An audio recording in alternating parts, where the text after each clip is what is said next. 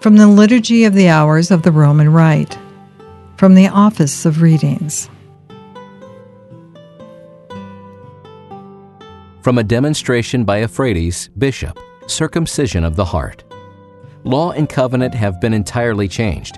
God changed the first pact with Adam and gave a new one to Noah. He gave another to Abraham and changed this to give a new one to Moses. When the covenant with Moses was no longer observed, he gave another pact in this last age, a pact never again to be changed. He established a new law for Adam, that he could not eat of the tree of life. He gave to Noah the sign of the rainbow in the clouds. He then gave Abraham, chosen for his faith, the mark and seal of circumcision for his descendants. Moses was given the Passover lamb, the propitiation for the people.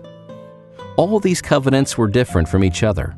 Moreover, the circumcision that is approved by the giver of those covenants is of the kind spoken of by Jeremiah.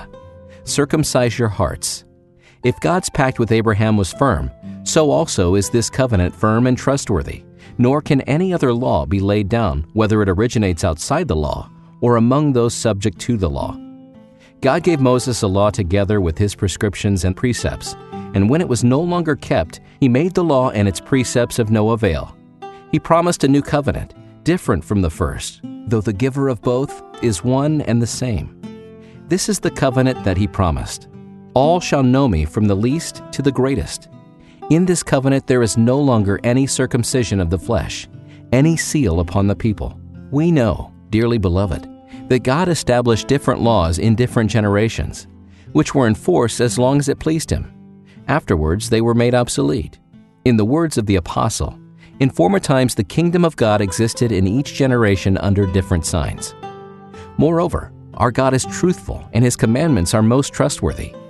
Every covenant was proved firm and trustworthy in its own time, and those who have been circumcised in heart are brought to life and receive a second circumcision beside the true Jordan, the waters of baptism that bring forgiveness of sins. Jesus, Son of Nun, renewed the people's circumcision with a knife of stone when he had crossed the Jordan with the Israelites. Jesus, our Savior, renews the circumcision of the heart for the nations who have believed in him and are washed by baptism, circumcision by the sword of his word, sharper than any two-edged sword. Jesus, Son of Nun, led the people across the Jordan into the promised land. Jesus, our Savior, has promised the land of the living to all who have crossed the true Jordan and have believed and are circumcised in heart. Blessed, then, are those who are circumcised in heart and have been reborn in water through the second circumcision. They will receive their inheritance with Abraham, the faithful leader and father of all nations, for his faith was credited to him for righteousness.